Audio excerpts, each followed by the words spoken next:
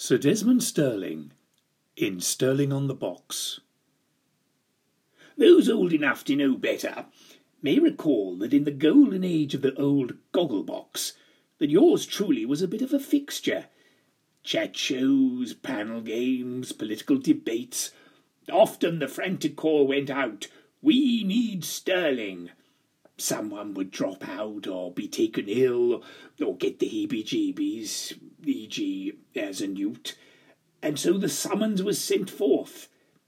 Handily, my Knightsbridge apartment was only a limo ride from most of the major TV studios, so I was easily at hand.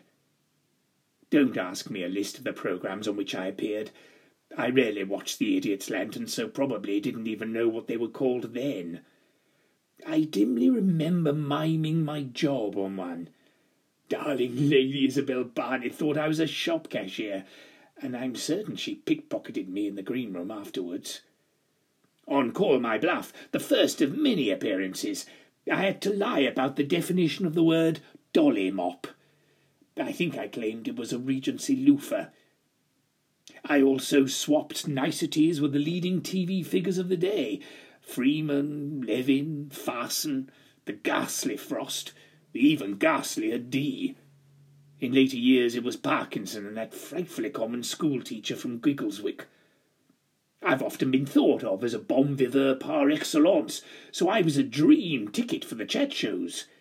I could hold forth on most subjects, was a fount of anecdotes and gossip, and if the atmosphere turned serious, could expound on most topics under the sun: wine, sex, Her Majesty, the colour problem, the arts, the insidious presence of communists in high places, music, religion, motion pictures, the class struggle, e.g. that the lower orders will insist on struggling against their natural place in life and make themselves desperately unhappy in the process. Sometimes I veered perilously into controversial waters. The first time I aroused the ire of the trashier end of Fleet Street was when I appeared on a new magazine programme for men called Manhood on the newly launched BBC Two, 1966, I think, or maybe 67. There was a segment called My Type of Girl, in which a celebrity of the week would list the features they looked for in their ideal woman. It was purely my bad luck that I was the first to go, so the pitfalls hadn't been worked out yet.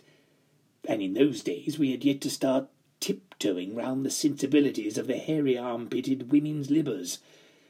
I can't recall exactly what I said I looked for in a dolly bird, as we called them in those days, but it was no more than any red-blooded chap was thinking. I suspect I merely suggested that a woman should be a maid in the bedroom, a whore in the kitchen, and a Trappist monk everywhere else. Anyway, there was a bit of a brouhaha. A small minority of the sisters burnt my books, but that didn't bother me as long as they bought them in the first place. Barbara Castle asked a question about me in the House of Commons, but the old lefty darling was rather obsessed with me, so barely a day passed by that my John Hancock wasn't on her lips. The lady trots are always such goers, I find. If I met an actress and learned they were a member of the WRP, my attention always perked up. The storm blew over eventually, as these things do. I received a few sacks of hate mail from the lassies, but to be honest, the things they said and the punishments they wanted to inflict on me reminded me of Nanny somewhat, so I actually found them rather arousing. BBC Two's poor old Manhood got the chop, I'm afraid. It just couldn't stand up to such scrutiny. No wonder the Beebs called Auntie. Sir Desmond Stirling was written and performed by Anthony Keetch.